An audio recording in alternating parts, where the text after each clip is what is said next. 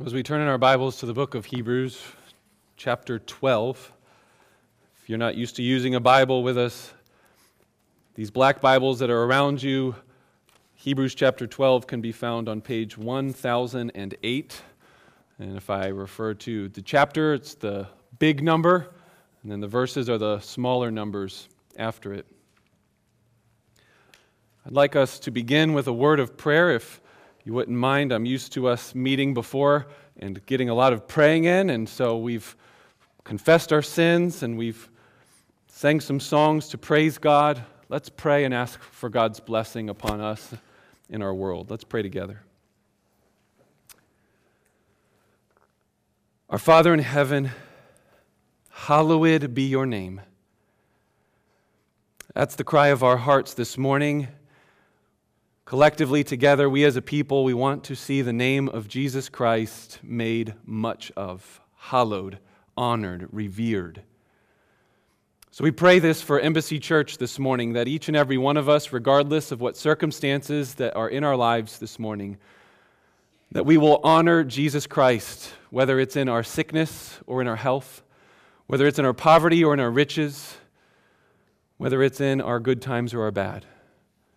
Father, I pray that you would give us the strength and the Holy Spirit to sanctify us to honor Christ today. Father, we pray that not just for Embassy Church, we pray this for Bethel Church that's meeting upstairs now. We pray this for Mount Prospect Bible Church that just met here before us. Gulf Road Baptist right down the street. Father, there are so many congregations of people that you have called together, and we're thankful for the great diversity of them. And we pray, God, for your blessing upon them. Bless their pastors, their church leaders, their members. And may they increase and grow not only in love for you, but in their numbers, and more people in this community and area would come to know the wonderful grace of Jesus. Father, we want to pray for the spreading of the gospel around the nations. Lord, we love the way that the gospel is not just for a certain ethnic people group, but is for all tribes, tongues, and languages. It is the universal message of hope for everyone. So we ask, God, that you would raise up laborers across this room and across the world who will be burdened by the message of Christ and send it to the nations that have yet to hear it. God, we pray and ask that you might even do that this morning, that the race that we might run might lead us to a different home and a different place and a different land, learning a new language and sharing the good news of Christ in it. God, I pray that we would be receptive to that call. Lord, we want to also pray for our government leaders, those officials and men and women who are in charge of the structures that you have put in place. Your word commands us that we should pray for the good of our land and for the prosperity of it through these men and women. We pray for Rahm Emanuel, the mayor of Chicago, all of the troubles and trials that are facing him today, the police force and the struggles of justice and the abuse of authority. Lord, I pray that you would give these men and women that are in authority wisdom, that you would give them wisdom to know what to do and how to do it rightly. I pray that you'd give us as people the wisdom to elect and appoint the officials that should be in those places. And God, we pray that if there is injustice, that you would remove these men and women from those positions. God, we want to see this community, this city, this land filled with peace and righteousness and not war and destruction and injustice. So, Father, we pray for all of these things. In Jesus' name, amen. So we're in Hebrews chapter 12 after concluding 4 to 5 weeks or so looking at faith in chapter 11. And for our purposes this morning, it's not as if we've really concluded that study. It's actually one of the worst chapter divisions in all of the Bible. It's quite obvious when you look right at chapter 12. The therefore is referring to everything that has just been said in chapter 11. And so we're going to look at this conclusion then of this idea and this study of faith that we've seen in chapter 11 so far. And we're going to see a couple different metaphors, but the prevailing metaphor is an athletic one that I'm very fond of, being an athlete myself all through high school and college and running and track and field. We're going to see this morning that the Christian life is compared to a race. And so I want us to first look at the reality of the race, and then I want us to second look at the rules of the race. So if you're taking notes or you just want to kind of track where we're at, first we're going to look at the reality of the race. And then second, we're going to look at the rules for how to run this race well. So let's look at our passage together and see the reality of this race. Starting in chapter 12, verse 1, the scripture reads as follows: "Therefore, since we are surrounded by so great a cloud of witnesses, let us also lay aside every weight and sin which clings so closely. And let us run with endurance the race that is set before us, looking to Jesus, the founder and perfecter of our faith, who for the joy that was set before him endured the cross, despising the shame, and is seated at the right hand of the throne of God. Consider him who endured from sinners such hostility against himself, so that you may not grow weary or faint-hearted. In your struggle against sin, you have not yet resisted to the point of shedding your blood. And have you forgotten the exhortation that addresses you as sons? My son, do not regard lightly the discipline of the Lord, nor be weary when reproved by him. For the Lord disciplines the one he loves and chastises every son whom he receives. It is for discipline that you have to endure. God is treating you as sons. For what son is there whom his father does not discipline? If you are left without discipline in which all have participated, then you are illegitimate children and not sons. Besides this, we have had earthly fathers who disciplined us, and we respected them. Shall we not much more be subject to the Father of spirits and live? For they disciplined us for a short time as it seemed best to them, but he disciplines us for our good, that we may share his holiness. For the moment, all discipline seems painful rather than pleasant, but later it yields the peaceful fruit of righteousness to those who have been trained by it." So from this passage of Scripture, we're going to see the reality of the race and the rules of the race. The word race comes up right there in chapter 12, verse 1.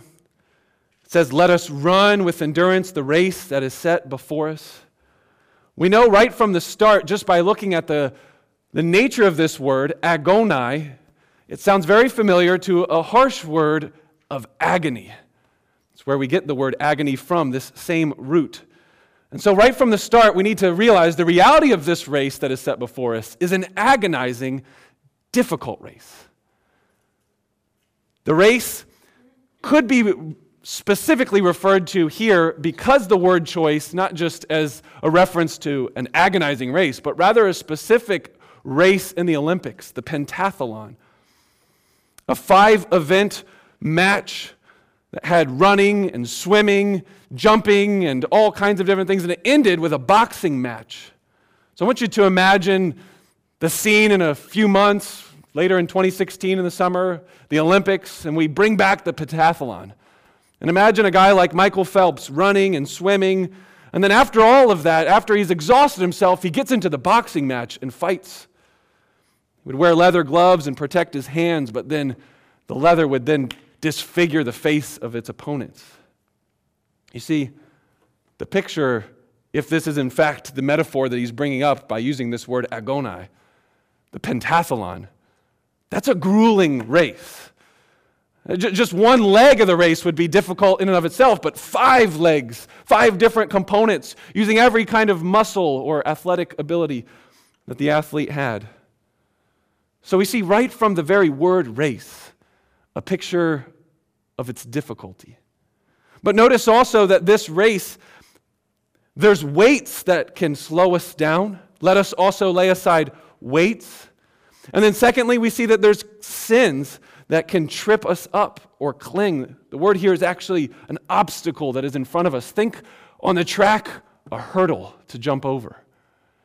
So you have weights that can slow you down. You have hurdles that can trip you up if you do not run around them or over them. There's sin from within. It says in verse 1 that there's sin. That's the hurdles that cling so closely and trips us. But then look at verse 4, in the struggle against sin. Here it doesn't seem like he's talking about the struggle of your internal sin, but the struggle of the external sin of this world, and your struggle against the sin and evil of this world. Have you suffered to the point of death? And the answer is no. But contrast that with verse 3, the one who did endure sin from outside. who suffered sin from opposition to the point of death. So there's sin from within, there's sin from without, there's things that slow us down, there's things that trip us up, there's oppositions against us. And finally, we see that we're told to endure this race. Run this race with endurance in verse 1. It's because it's a long race. It's not a short race. Are you in for the long haul? I was thinking about this concept of a long, hard race. Former pastor Mark Dever would often say to a church whose average members at Capitol Hill Baptist Church was around the age of 30, so he regularly appealed to young people, and he would say, young people, which was most of the church, most of you are overestimating what you can accomplish in 1 year because you're young and you're proud, but you are underestimating what you can accomplish in 20 years. For those of you who are older, you can probably tell us at lunch today how true those words are. Remind us that with a long race, there's much that we can accomplish. So, friends, do you have in your mind a long race? The Christian life is not a short sprint. Or are you looking for a shortcut? Now, it seems obvious that in verse 4 that in your struggles against sin, you have not resisted to the shedding of blood. And in verse 3, he tells us that we should consider Jesus so that we don't grow weary or faint-hearted. And then all the way down in verse 12, you see that they have drooping hands. They look exhausted. Their knees are weak. They need strengthening in their knees. They're fatigued. Are you looking for a shortcut? Do you want to work around and not actually run this race? Thinking about that idea has reminded me of a story of Rosie Ruiz, I think is her name. Rosie Ruiz. Anybody know who Rosie Ruiz is? The famous marathon runner? Half of you know, a couple nods, one hand raised. Well, let me tell you, Rosie Ruiz was a Cuban-American woman who won the 84th Boston Marathon in 1980. She finished with a time of 2 hours, 31 minutes, and 56 seconds. Her time was the fastest female time, broke the Boston Marathon record. In addition to that, it was the third fastest time of any woman ever in any marathon of all time. Pretty famous lady, right? When you run like that. But in fact, that's not why she's so famous. Not because she's a fast runner, but because her title was stripped 8 days after the race. Now, why is that? Why did Rosie get her title stripped? Well, because as she finished the race, people started noticing some strange things. Something was wrong. For example, the men's winner who just won, Bill Rogers, said he started to talk to Rosie.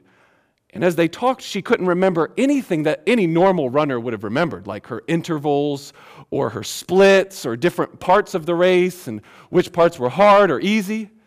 Others noticed that she wasn't even panting. She wasn't that sweaty. Her thighs were a little bit flabbier than most runners. For, a world-class runner, you'd imagine she'd be quite thin. She was not super thin. Not that she was overweight or obese, but it just didn't make sense. Even a stress test later showed that her resting heart rate was above 70 when most runners would have been in the 50s. On and on, the details, something's not matching up. How could this woman, of all women, have broken the record of the Boston Marathon and improved her New York Marathon time by 26 minutes within the same calendar year? Now, friends, I have done some running. I haven't done any marathons, but you marathon runners will know 26 minutes to improve your time that much within the one calendar year? This is impossible. What was the answer? How could this woman have done this? Well, it's simple. She cheated. As controversy was swirling around as the days that followed, a photographer came out and came to the race officials and said that Rosie was on the subway train next to her. She told the photograph that she was an injured runner and was being taken to the first aid department over at the end of the finish line. But instead of going to first aid after she said goodbye to this photographer, she busted through where a bunch of people saw her breaking through a crowd of spectators about a half a mile from the finish line and won in record time. Is that how any of you feel this morning? Man, this Christian life is hard and challenging. Let's just hop on the subway and cheat. Friends, if you're not covered in sweat, if you're not panting, if you're not feeling the difficulty of this long, arduous race, then it could be that you're not running it. We need to realize the reality of the Christian race. If you're not exhausted, then maybe you're not in the race.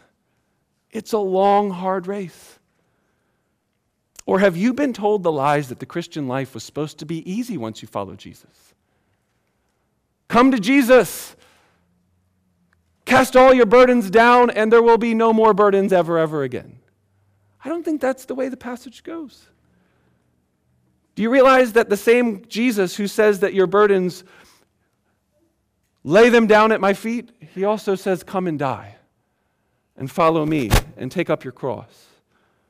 See, whether it's prosperity teaching, or maybe even furthermore for most of us, the watered-down gospel of many churches of today, they tell us to come run our race.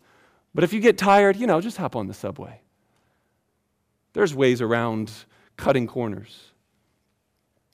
So friends, I ask you, if you've shared the gospel with someone, is there any sense to which you're asking them to come and die to their self?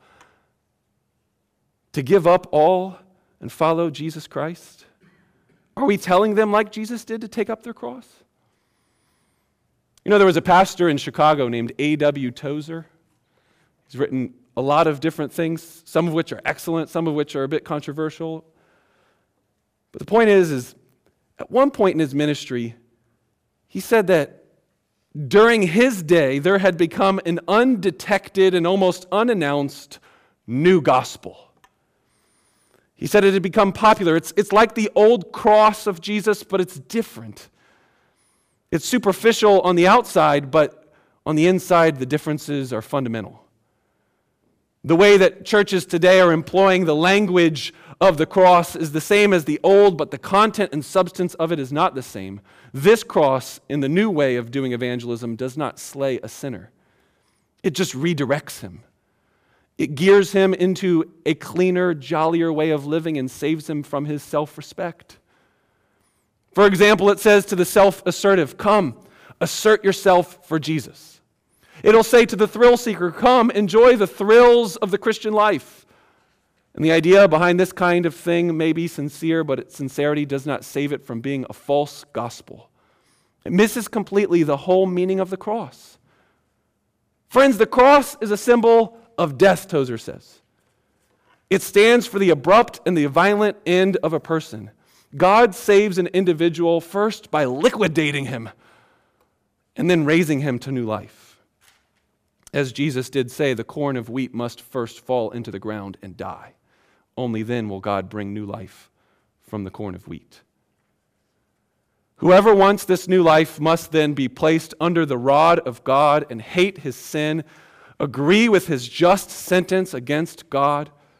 And how this teaching then brings life is that when we tell people to repent and believe, they must allow God to kill their sin, die to their self, and then new life can come flowing through us.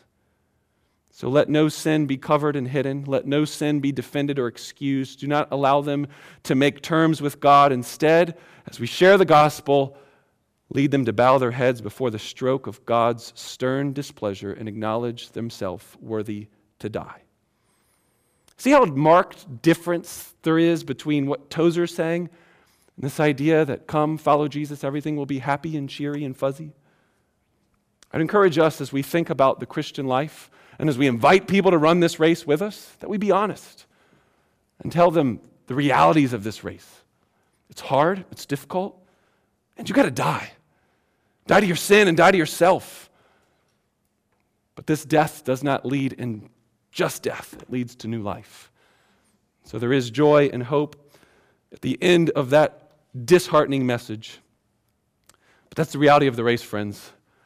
If it's so difficult, then we need to know how to run it. And I'm going to give us 4 rules. So hopefully we'll be practical and helpful this morning. 4 rules for how to run this race well. The first and most obvious rule would be to pace yourself. If it's a long, hard race, well then don't see it as a sprint. See it as a marathon. One of our elders, Ryan Fellowbaum, He told me a story recently about how he got confused in a track and field event during high school, that he was always a sprinter, so he would run the short distance races, and that because he was coerced by the sweetness of the girl sitting next to him on the school bus, when the track and field coach said, "Hey, we need someone to help us run in the 2-mile relay," the girl next to him said, "Oh man, I hope somebody volunteers for that." And he was so smitten by her that he said, "Oh, I'll run it," not knowing that a 2-mile relay would mean he'd have to run an 800-meter run, something he was never accustomed to doing. So Ryan just figured, yeah, I'll run the relay, not knowing that he'd have to run 2 laps around the track instead of just 1 straightaway. And so he started off as normal, like he always did in every sprinting race. Started with that baton and ran as fast as he could. He was cheering, the crowd was going crazy. Ryan is killing it. Man, who knew he was so fast? But little did he know there was another lap to go. So as this huge lead that Ryan had got, everybody started passing him. And before he knew it, he had like an asthma attack and he fell over and couldn't even finish. Really? True story. Ask him later for lunch to verify the details or make them more clear. Friends, what a helpful illustration for us. This is not a sprint. Expectations are everything. Most of the pain in your life is not because of the actual pain in your life. It's because your expectations were so off. And now you're so disappointed and frustrated and upset with God or the other people around you. Get your expectations correct. See the race as it truly is and pace yourself for the long haul that is in front of us. Secondly, we're told in this passage to lay aside 2 things. In chapter 12, verse 1, let us lay aside every weight and let us lay aside every sin that clings closely to us. That phrase led me to preach the first ever sermon I've ever preached in my entire life. I think it was almost, 10 years ago from now. I was serving as a youth pastor at a church south of Chicago in Kankakee, Illinois area. And as I was there, the senior pastor asked me to preach for my first ever time. He said I could pick whatever passage I wanted. And I was meditating on this truth right here. Let us lay aside every weight and sin. Meaning that there's difference between the weight that slows us down and the sin that trips us up. And as I meditated and preached this message, and I actually looked back earlier this week to see how good the sermon was, I was realizing, yeah, we won't preach that one again. But I think there was still one good point that was made. It's not so much about the rules that you're supposed to keep in order like what sin is right or what sin is am I supposed to do this or don't do this. This is a lot of times the way Christians think about how they're to run the race. It's all about, well, do these things and don't do these things, and how far is too far? Can I get a little too close here? Okay, that's the line, okay. Those are all the wrong questions. The questions we should be asking, according to this passage, is, does the thing help me run? Do you see the difference here? Because there's some things that are not sin, and you, in your Christian freedom, could do them, but they will slow you down. Weights. The image here is actually one of a man who's training for the race and puts on a vest, or maybe they put ankle weights or weights on their arms. You ever see those power walkers and they got their weights on? Well, if you're going to run the race, you don't wear suits, you don't wear heavy clothes, you gird up your loins in the Old Testament times.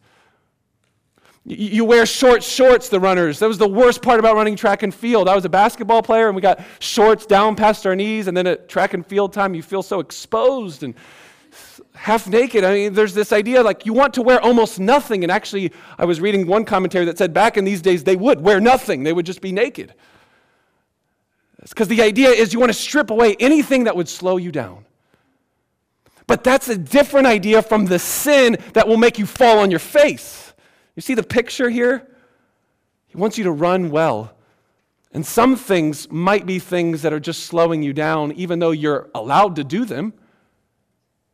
So stop asking the question, well, I'm allowed to do it, so I'm going to do it. No, does it help you run? Ask the better question this morning. Alcohol, you're allowed to drink alcohol. Does it help you run? Run well in front of the people that you're drinking alcohol in front of. There's no scripture that forbids the consumption of alcohol. It's actually commanded in the Lord's Supper practice. So here at Embassy Church, we don't have a stance that no alcohol drinking. But on and on we could go. There's a lot of examples of things that you could use as okay, is this thing helpful or is it unhelpful? And that's a big reason why we have a church and a community of people together, so that you can have conversations around tables, like at lunch or throughout the week, where you can talk about, hey, do you think this is helping me run? Can you give me some advice and some counsel? That's what discipleship is largely about, helping to see the difference between the sins that trip us up. A lot of you know the sins that are tripping you up. But are you aware of the weights that are slowing you down? So the first rule was to pace ourselves. The second rule was to lay aside both the weight and the sin and think thoroughly about how we can run this race well. Thirdly, you need to remember 3 important things about this race. So thirdly, you need to remember 3 important things about this race. It's kind of the mindset for how you think about the race that we're running. First thing you need to remember is that when you are getting weak, then you're getting strong. The paradox of this race. Remember the paradox of the Christian race. The weaker you are feeling, the stronger you are getting. Friends, this is an obvious truth that you see here in this scripture. Look at verse 11 of chapter 12. For the moment, all discipline seems painful rather than pleasant, but later it yields the peaceful fruit of righteousness to those who have been trained by it. And that word train kind of encapsulates this whole metaphor of exercise and running and athletics, because it's the word gymnasio, for gymnasium. So here you have the picture of somebody that's being trained by the difficulties of the race and the discipline that God allows to teach us through. So think about it for a second. I don't know if any of you have done any weightlifting or running, but if I'm doing some curls to get this bicep huge, they're not that big. But if I were to be doing some curls, the more that I do, the weaker I would feel, right? After a while, my arm's going to feel like spaghetti, and it's just whoa, I can't even lift my Bible. Everything is so heavy. If you're working out and you get to that place, then you're doing the right thing. You're tearing the muscle apart so that it can be built up again and be stronger. That's how it works, and in so much, this is what he's saying here.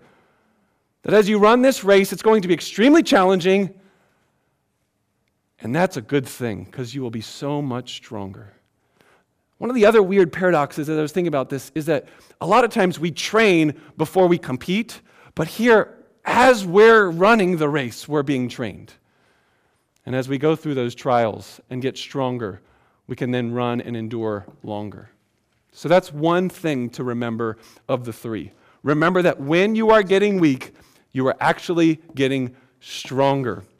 Let me sum it up this way. I don't know if you know this, the hymn, How Firm a Foundation, Ye Saints of the Lord, is laid up for you in His excellent word, that hymn. It's a wonderful hymn. It goes like this in the verse 2. When through the deep waters I call you to go, the rivers of sorrow shall not overflow. For I will be with you in trouble to bless and sanctify to you your deepest distress. When through fiery trials all your pathways shall lie, my grace is all sufficient and shall be your supply. The flames shall not hurt you. I only design your dross to consume and your gold to refine. What a poetic way to say, look, God in His mercy makes us weak, disciplines us so we get stronger. Second thing to remember, you are a child as you run this race. You're a child. This is what's being made point here in verse 5, and this is why I'm saying, have you forgotten the exhortation that addresses you as sons, as daughters, as children? Do not forget. So as you run this race, one of the rules is you can't forget you're a child. Do you realize that this morning?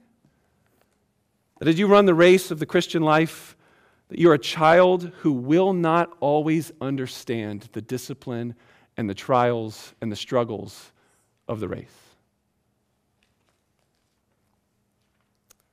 If you haven't had the opportunity or privilege of disciplining a child, or if you can't remember what it was like, let me be the first to remind you that I can talk as much as I want, but my kids do not understand why I'm doing what I'm doing when I discipline them. All they know is, I want ice cream, and you said I can't have ice cream. And it's very painful right now that you're telling me I can't have ice cream. Now, I could have been doing it because they did something wrong, like disrespected their mother and said, I hate this dinner, and threw it on the ground, and so, okay, you're not having ice cream. Or it could be because they've been eating so much stuff and I'm just watching out for the well-being of the child. Both ideas are wrapped up in this word paideia, which is the word you see discipline in this passage. Paideia doesn't just mean corporal punishment, spankings and beating your children and whatever else. The idea of paideia is that you have a whole well-being for the child. And because you care about them, you will both instruct and discipline all together. But it doesn't matter what I'm doing, whether I'm telling them you can't have ice cream because of some sin or disrespect, or if it's because of some sort of just general care for them. Because I love them, and I don't want them to just eat and eat ice cream all the time. So kids, listen up here. If your mom and dad discipline you, it's because they love you. I know it doesn't make any sense. Oh, you're not letting me have something that I really want because you love me. That doesn't make any sense to them. And in the same way, friends, we're adults. We need to realize that God treats us the same way as our Father. I think one of the helpful things of this passage is that it doesn't just stick with the athletic metaphors all the way through, but it kind of right in the middle of this whole thing says, okay, I've got struggling, hurting people, and if all people think about is God as their coach and run the race, they're not going to run well. They need to remember that God is also their Father. Do you know God to be your Father? He loves you. He's disciplining you, allowing difficulty and pain and struggle in your life for your good. Look back at verse 11 again. For the moment, all discipline, whether it's from our heavenly Father or our earthly father, it all seems painful, not pleasant, but it will yield the peaceful fruit of righteousness. And if we're not being disciplined, verse 8 says, we are illegitimate sons. The lack of discipline in our life shows us that God does not love us, and therefore God's not our Father. So friends, I hope you can see this morning that if you realize that you're a child, therefore you should humbly look at the circumstances of your life and realize that just because you can't think of a good reason for why this is in your life doesn't mean there isn't one. Say that again. Just because you don't think of a good reason why this trial and suffering is in your life does not mean there isn't a good reason. Humble yourself this morning and realize that you are just a child and that your Father knows better, and that's why He's disciplining you, because He loves you. Third thing that you must remember is that this race is not an individual event. It is a relay. So we remember that when we're weak, we're getting strong. We remember that we're a child. But the third thing we have to remember is that it's like a relay race. I get this from the first phrase in here, since we're surrounded by a great cloud of witnesses. And I've thought long and hard about this, and I think the relay race is the best picture for understanding what this is saying. So I used to run in track and field, and one of the events I did run was the relay race. And unlike Ryan, I actually did do the relays and knew what I was doing. And in the relay race, you have a baton. There's the first person that goes around, and then you hand off the baton, and I did the 2-mile relay like I just was sharing with Ryan. So you'd run 2 times around and then you hand off to the next person. Then they run 2 times around, hand off to the next person. And there's 4 times, that equals 2 miles. What I see here in this passage is that in Hebrews chapter 11, you have the first leg of the race. With all of these people collectively, as a unit, as you could say, a great cloud of witnesses. And they've already run their leg of the race. Now, this was the interesting vision I saw as I was thinking about this concept, because there's this debate between the scholars of, is the witnesses like spectators that are in a stadium because of the athletic imagery of the Olympics and the pentathlon? And so there they are cheering them on, yo, go, go, go. And so the image is we should be encouraged by them cheering us on. Is that the picture? Or is the picture that they've already run their race, that they've run their race and that they're witnesses of how to run the race faithfully? And you think about that and you're like, that actually makes sense with both of those pictures. Because of the athletic imagery of the Olympics and the spectator idea of these witnesses looking on and cheering us, that could be true. But it's most without a doubt true that these people that are witnesses, these chapter 11 heroes, they have already run their race. And they finished well, and we're supposed to see their example and be encouraged by it.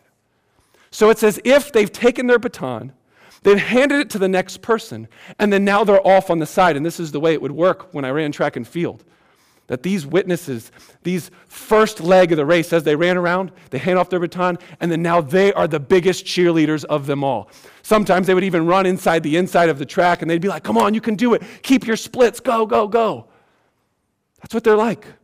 They're both a witness of how to run the race well because they finished, and they're also a spectating cheerleader who are telling us, run well, run well. I think in that way we could see that both pictures help us see that we have in front of us not only an example, but an encouraging group of people who are telling us, run our race well, finish to the very end. So it's a relay race. We're not individuals. The first group has already made it, and now we have to take our baton and run our race and do our part. Those are the 3 things to remember. Remember that you are running and going to get weak, but when you're weak, you're strong. Remember that you're a child, and so you're not always going to understand the difficulties. Remember that this is a relay race. It's a team race. 4th and final rule now. This is moving on. This is kind of a complicated outline structure, so hopefully we're following here. First thing we said was we need to remember the rule to pace ourselves. Second thing we said was we need to remember to lay aside the weights and the sins. And then we need to remember 3 things. The last rule of the race is the most important. It's look to Jesus. Did you see that in verse 2? Run your race with endurance, looking to Jesus. The word look here says not just to take a look, but it actually means to look and look at nothing else. To look away from everything and gaze and stare as if that's the only thing that you can see. Which means that all these other things, we might remember that there is a crowd of witnesses and examples that have gone before us, but we're not looking to them. There might be hurdles and opposition in front of us that we need to make sure we maneuver, but we still don't put our attention on them, and we certainly don't look at ourselves. Look down at your feet, you won't know where you're going. We look to Jesus Christ. We look to Jesus Christ because we learn that we're actually running behind Jesus. In this wonderful picture of the idea that the baton has been passed, I think the right way to understand the way the whole Bible fits together is that the Old Testament saints, Abraham, Isaac, Jacob, Moses, all of these heroes of chapter 11, they ran their race, they passed their baton, and they didn't give it to us, they gave it to Jesus Christ. This is the way the whole flow of Hebrews 11 works. All of these people were commended by their faith, verse 39 of chapter 11, and then chapter 12, therefore, we're going to run our race. Why? Because Jesus already finished his. Do you see that? Look to Jesus, the founder and perfecter of our faith. Those 2 words put together means that he started the race. He is the author, the beginner of the race. He created the race. It's like his race. It's called Jesus' race. Christians, we follow Jesus. And he already ran it and completed his leg of the race. And then now he hands the baton to us. Now this is the wonderful thing here. It says that he didn't just start the race and run it with us. It says that he is the perfecter of our faith as we run this race. And this is the best image of them all this morning. So if you're sleeping, if you're not paying attention, here's the time to pay attention. Jesus Christ, as he took the second leg of that baton, he got such a huge lead. Like he ran so fast and so hard and through all the obstacles that you and I, when we get the baton, we have zero chance of losing the race.